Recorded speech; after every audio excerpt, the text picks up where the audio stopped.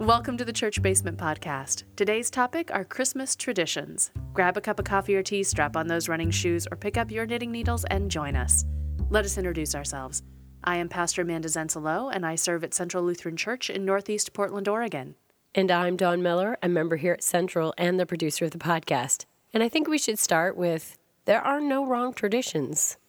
Absolutely. I mean, people get really caught up in this and having the right wrapping paper and the right this, and especially in the days of Instagram and Facebook, that whole lifestyle thing. Yeah. You get caught up in the, if it doesn't look perfect, if it isn't right, if it isn't what is current, then it's not good. Totally. And I can't imagine what teenager pressure must be to have the perfectly wrapped gift. Oy. Yeah, no. Christmas traditions, holiday traditions are just things that you enjoy doing over and over again. And I think that if you have one of those that you're not enjoying, it's okay to let it go. Find a new one. Mm-hmm. Yeah, totally chuck it out the window. That's kind of a caveat as we get started talking about these. And some of these things, this is a ELCA Lutheran Christian podcast, but you'll note that some of the things that we talk about have nothing to do with faith.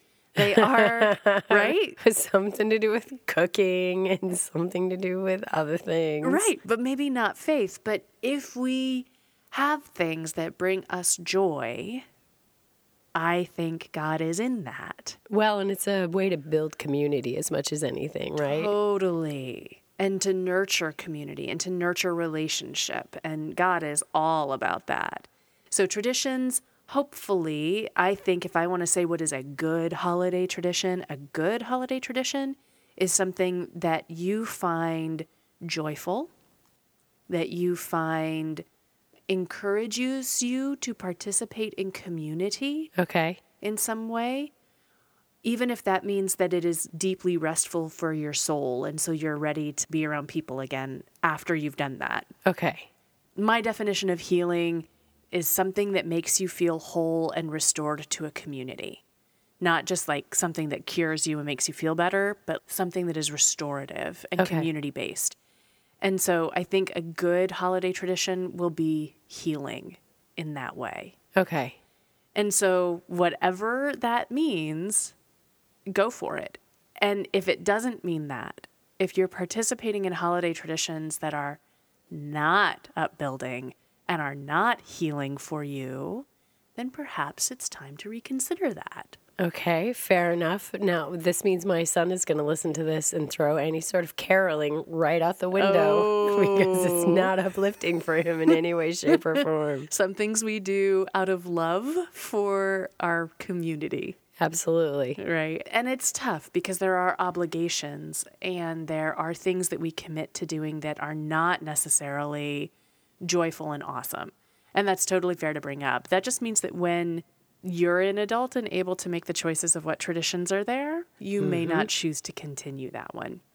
So I think it's tough when you're a kid and you get voluntold into things. But then again, you can't know what you will or won't want to carry on if you don't experience some things. Mm-hmm. So both and there.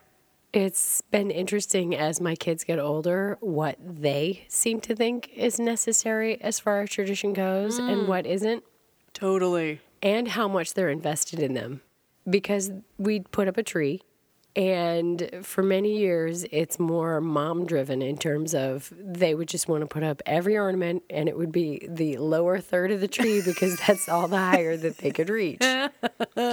This year, now at 11 and 17, they finally took a little ownership of it. And the younger one had a very distinct idea of what ornaments and what type and what style she wanted on the tree. And the older one wanted nothing to do with that, except he did finally say, I have a set of ornaments that if it doesn't go on the tree, it doesn't feel like Christmas without them, which I thought was fascinating from a 17-year-old boy. It's so true, though. Right. I mean, there are just some things that you grab onto, but it takes a little while to be able to articulate it in the years. And I've been thinking of the Christmas tree when I was growing up as my tree for years because I was the one who found the tree and I was the one who decorated the tree. But I bet I didn't start doing that until high school. Yeah. And so that's that perspective thing as people grow up. Oh, I remember we had a really sad, straggly looking artificial tree, which had these color shaped tips on the branches that you would stick in. And you could bend them in any way you wanted. Totally had one of those. That was the saddest Charlie Brown tree in all the land. But I insisted on putting that sucker up because that was the tree of my childhood. And I was probably well into high school, and my mother, I'm sure, wanted that thing gone. For years.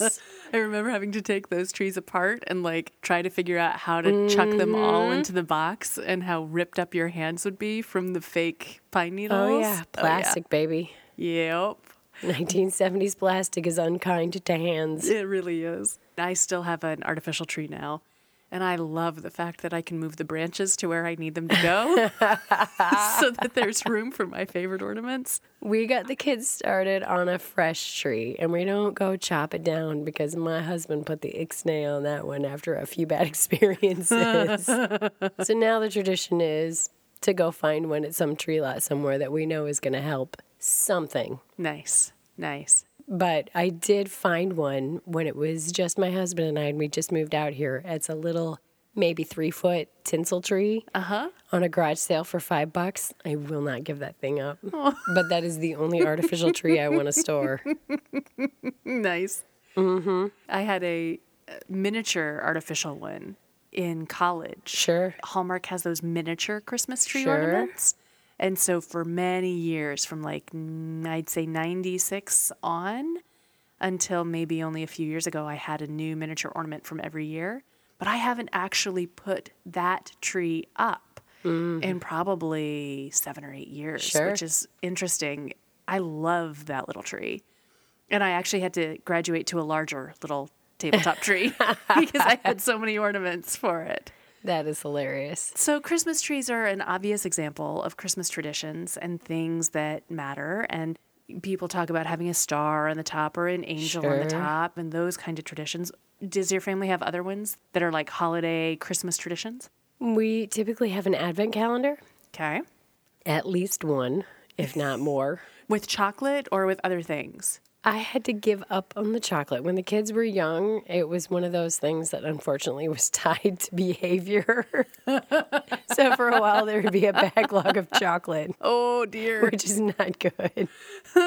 And then we switched to the Lego advent calendar, which was great. That's cool. But now they're older. Yeah. So now it's just back down to the magnets counting down the days, Okay. which is perfectly fine. Yep. My mother has made one. It's a quilted wall hanging Oh, sure. type with buttons on a tree, and you move the stars from the outside onto the tree. And it's like little bears decorating a tree with stars. And so that's the little advent calendar that we have. I have to admit, we've also been sadly lacking in cookies at my house. But hopefully this weekend, just in the last hours before Christmas, we will get some cookies baked and decorated. Nice. Even I have been tempted to bake cookies this year, and I am not a baker of Yeah. any kind. And I've even been like, I could bake some cookies. I don't know what I'm going to do with the cookies. You know what the problem with it is? All I really need is like 10 cookies. I just want to decorate some very prettily. But every cookie recipe ends up with like 3,000 cookies. Right? And then what do you do with all that? Well, you Exactly. give them away. I know that that's the theory, is then you give them away. Well, especially when you have decorated them with kids. Right? Not only do you have 3,000 cookies, you have 3,000 cookies with an inch of icing and another inch of any sort of decoration you could put on top. It's way more sugar than you need. And as someone who doesn't much care for icing, yeah, okay, I can see, yeah. Give me a sugar cookie with nothing on it, and I am happy. Exactly. Oh, goodness. All right, so one of the ones from my household is the Wandering Wise Men. Oh, And okay. I know we've talked about this when we've talked about the nativity scene, and we've talked about different pieces. So for me, since 2008-ish. This is what I was going to ask. Is this like a childhood thing that you've Nope. carried on? No. Nope. This is since 2008 when my colleague down south at my first call told me about this. And I'm like, oh my gosh, that's so cool. I have to do that. The wise men do not show up in the Christmas story until Epiphany, which is the 12th day of Christmas. That's right? January 6th for all of you who are bad at math. So the wise men shouldn't actually be in the nativity scene until January 6th, right? So one, As snarky teenagers, we loved to point this out to my family. I'm sure. So for me, one, I get to keep my Christmas tree up longer, Absolutely. which always delights my heart and is another benefit of the artificial tree. I never have to worry about it. Mm-hmm. And two, my nativity set is fun because then it can kind of grow throughout the season. But the wise men, the wise guys, start out somewhere else in the household. And then, like, through the weeks, they wander. This is so much better than Elf on a Shelf. It's so much better than Elf on a Shelf. I'm really partial to not liking Elf on a Shelf. So I used to have like a little tea table set up in my dining room. And so they started at the tea table to get nourishment. And then they would like... You actually made a story. I love totally it. make a story. And so then they like climb the mountain of the wardrobe. And then eventually they make it to like the kitchen and get more provisions. But then, they need a bathroom stop. So they end up in the bathroom. And the first Is time this purely for you, or does anybody else in your household know what's going on? my poor husband, the first time he found them in the bathroom, he's like, what are they doing? And I'm like, well, they had to use a restroom. Nice. It was a pit stop. So I don't know that my family really enjoys it as much as I do, but it just brings my heart such delight. And a couple of years ago, my stepdaughter and I painted My Little Pony figurines from Walgreens. Nice. And so there was quite a while where the wise men were conferring with Pinkie Pie to plan the best celebration. As one does. As one does when getting ready to meet the Messiah. That's fantastic. Yeah. So that's one of the traditions that I do enjoy, is sending the wise men wandering throughout the house. Oh, man. All right. So back to Elf on the Shelf for a moment. I have a confession to make. I'm too lazy for Elf on the Shelf. Same way I was too lazy to be a lot of things. I was not the Tooth Fairy, and I was not Santa. There's no way I'm going to be Elf on a Shelf. To those of you who do enjoy that tradition, enjoy the heck out of it. It is all for you. There are some traditions for some people and some for others. That's right. All right. So one of the other things that I love about Christmas and holidays in general are the different recipes that come out. Sure. So do you have a specific recipe that shouts holiday to you? Oh, man. See, here's the thing. When I was a kid, it was turkey, both for Thanksgiving and Christmas. Okay. And Christmas Eve, to make things easier, because they would always go to midnight mass, which was always at 10 o'clock, which we always mocked them for. We would have soup. Yep. Chili. And for some reason, oysters too. Yep. I've heard of that. And I'm not sure why. Yep. Maybe somebody will write in and let us know. That would be great. I would love to know what the history and why oyster stew comes in. And I've heard like New Year's, lots of seafood at New Year's too. But for us specifically, my husband has decided that he's going to make cinnamon rolls for breakfast for Christmas morning. Nice. So in between the services, he has roped my son now, who's old enough, into making cinnamon rolls. And they're overnight cinnamon rolls. And that means I don't have to do anything for Christmas morning, which is utterly delightful. That is awesome. And they're like homemade. They're not the Pillsbury pop can. Oh, no. There's no popping open nothing. Oh, yeah. I've got a pop can in my fridge right now. There you go. So for me, there's a cheddar cheese ball Oh, okay. that shouts holiday. I could make this cheddar cheese ball any day of the year I wanted to. But you don't. But I don't. Partially because I eat the entire thing on my own when no one else is there to enjoy it. And at the holidays, maybe someone else will be there to help me eat it. Otherwise, I'm eating all of the entire block of cream cheese. Mm-hmm. And now I'm thinking about the one that I haven't made because my best friend is allergic to blue cheese. Oh, that is the saddest thing I've ever heard. Isn't it sad? I know, right? So it's a blue cheese and black olive cheese ball that I haven't made in a couple of years. And sadly, my best friend is not joining me for holidays this year. So maybe I In will her honor? or to mourn her Exactly. non-presence, I shall make the blue cheese ball this year. That's a concept. There's another recipe my mother found years ago, but it requires a percolator to be able to make it. Okay. And And it's- you know there's a church right below us. I know. And there's inevitably a percolator. So church percolators are normally like, 50,000 cups. right, 10 Okay. gallon percolators. My mom had found on some like yard sale somewhere, Sure. one of the like little household percolators. Uh-huh. And you use, I think it's pineapple juice and cranberry juice. And in the basket, you put brown sugar and a cinnamon stick and cloves. And then you let the juice perk through. Sure. Oh, it is so good. It's the most amazing spiced punch ever. And I haven't had it in years because I haven't found a small enough percolator to be able to make it. But I'm pondering making it for between services on Christmas Eve this year. Oh, sure. If I can discover the church's percolator and if the church's percolator isn't coffee flavored, Oh, that would be a rather large downfall. right? You can't do spiced punch in a coffee percolator. There's no amount of rum that's going to mask that coffee flavor. No, and this one is non-alcoholic. I know. So it's for all kids, right? I'm thinking of that after the last service. For those who may need it. A little holiday cheer. Little holiday cheer. That one is one of those that I remember it and I loved the flavor of it and I would love to find a percolator. So if anyone sees a small like 10 cup percolator that's not coffeeed out, Give a shout. Give a shout. All right, what are other things that you find are happy, joyful, exciting Christmas traditions? I miss caroling. It's something that I used to do in high school. And my husband and I threaten the kids with every year. And we did actually buy a bell kit that my son can wear so he doesn't have to right. sing. Yes. Yet we still haven't done it. Okay. As much as we threaten to do it, we still haven't done it. Someday. Someday.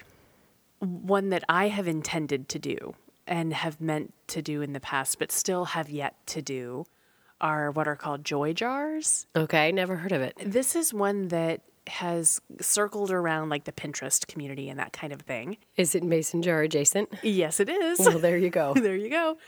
And the idea is, I think a lot of folks have done them on New Year's. Resolution-y? Not necessarily resolution-y, but starting the new year. Sure. And so you take a jar of some kind and you decorate it in some happy way and mark it with the year. And then throughout the year, whenever you have a really joyful experience or something really good happens, you write it down and put it into your joy jar for the year. Very nice. So at this time of year, you can open up your joy jar and read through an entire year's worth of joyful memories. I guarantee you've forgotten all the small stuff. Right? And those little pieces of the daily stuff are pretty cool. So I suggested something similar to this as an Advent opportunity for families this year, that you could get like a small jar somewhere or something and put that with your Advent wreath. And as a family, light the candles and then write down what you're joyful or hopeful or where you've seen love in the world or those kinds of things, and then pop them into the jar. And then on Christmas Day, you could go around and you could read them and you would have just the season of Advent's worth of this kind of a thing. We went so far, thanks to my daughter, as to have the 4 candles and the jar. Oh, that's However, cool. it's sadly empty. Every single blue sticky in my household is totally from me. You know exactly who it's from. My husband looked at it, I think it was even last night, and he's like, so this jar, was I supposed to be putting stuff in this? Nice. And I'm like, no, honey, you told me at the beginning that you wouldn't. It's okay. I've been doing it for me. It's okay. But it's a great idea. And that's one of the things I think we're going to be talking about failure and confession and forgiveness in the future we are. podcast. And when we set these kind of intentions, how do we not just say, well, that was a dumb idea. I feel badly. I'm not going to do this anymore. But maybe bring it out again the next year and try it anyway. And if you try a joy jar for 2018, even if you only put 3 things in it all year long, don't give up on it for 2019. Nope. Traditions grow, right? These kinds of things, when we start them, it's hard to get started into that things like a habit and to make things fun. And it's not until you're 17, maybe, that you know exactly what ornaments on the tree make it Christmas. Exactly. So, and give yourself some space, because the other thing people have a hard time with is when you cannot do what your family has always done. yeah, And there is always room for new traditions. totally. And that gets really hard on people, especially when they're far away or if they've lost things. You know, when you lose your ornaments because there's been a hurricane, or you lose things because there has been a house fire or a wildfire that has taken everything from you, Or you can't get back because you can't afford the tickets. right? All of those pieces, finding ways to be gentle with yourself around what is a tradition and how can you honor that in some way or create a new one. It's a tender thing, so be kind to yourself and be hopeful. It's easier to start a new tradition than you think it is. Absolutely.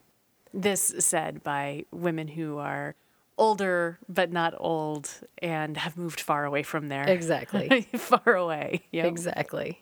All right, so we would be remiss if we didn't talk about worship services. And I think there were a few years, for whatever reason, we didn't go to one. But for my husband especially, a service on Christmas Eve is necessary. Yeah. And for me, if I'm doing a service on Christmas Eve, there better be a candle. Yeah, totally. And Silent Night. Absolutely. And Martin, our musician, and I were just talking about that a bit this afternoon. What is it about Silent Night and candlelight that makes it so special? And we have theories, but it would be interesting if folks who are listening, if that is a particular tradition that resonates with you. Is there a memory? What is it about candlelight and Silent Night at the end of a Christmas Eve worship service that matters to you? I would be very interested in hearing that. Me too. Okay, last question. What is the one thing you need for it to be Christmas? Very interestingly enough, for me, Christmas Eve worship. Yeah. And not from childhood and growing up because we never attended. So we never did Christmas Eve worship until the year that I was baptized. And in 97, I wanted to go to Christmas Eve worship. And I took the gentleman who would become my stepfather, so my pop and my mom, and we went to Christmas Eve worship for the first time that year. And that was the first time I experienced the candlelight Silent Night. And I have attended every year since then. And starting in the year 2000, that was the year that I started seminary. And 2001 was the year that I started spending time with other clergy on Christmas. And so 2001 was my first multiple service Christmas Eve. Oh, man. And I was spending it with clergy. And so in between I think that congregation had 4 or 5 services that night. And so in between the services, the 2 pastors and I were sitting in the senior pastor's office drinking wine and eating Christmas cookies that people had left on their desks. Sure. And that grew over the years to probably my favorite Christmas tradition. And that is Christmas Eve, spending the whole day pretty much at the church, like the whole night at the church. And it's a quieter day than Easter. It's a calmer celebration than Easter. Okay. And there haven't been like a marathon of services leading up to it in the same way that Holy Week is. Holy Week feels very different. And coming in and it just being a quiet kind of thing and people slowly coming in the evening. And I'm a night owl. So night services are easier on me than early morning Easter services. So it's in my prime time of day, and getting to spend time at the first service and enjoy the joy and the kids and the beauty of it. And then in between services, I always have a meal for my staff who are going to be with me. And we have an informal meal and make sure that there's something yummy in the crock pot. And we gather together and we enjoy the time. And then in this congregation, there's enough time between services to really have some downtime. Sure. And then just really wonderful opportunity to hang out on the front porch and welcome people as they show up for the 11 o'clock, because we do have a midnight mass here that ends at midnight. and that late night service and that beautiful candlelight. And I get the best seat in the house. And I wish, I'm still trying to figure out how to make this happen for members, because I get to look out and see the entire congregation bathed in the light and just see the beautiful faces. And the congregation just see each other, like maybe you can see the person next to you in the back of somebody's head, but you can't see the whole congregation lit up in this candlelight. No, this is the one time you really need to sit further front and turn around and look back. It's so beautiful. That for me is Christmas. And I don't do anything on Christmas Day.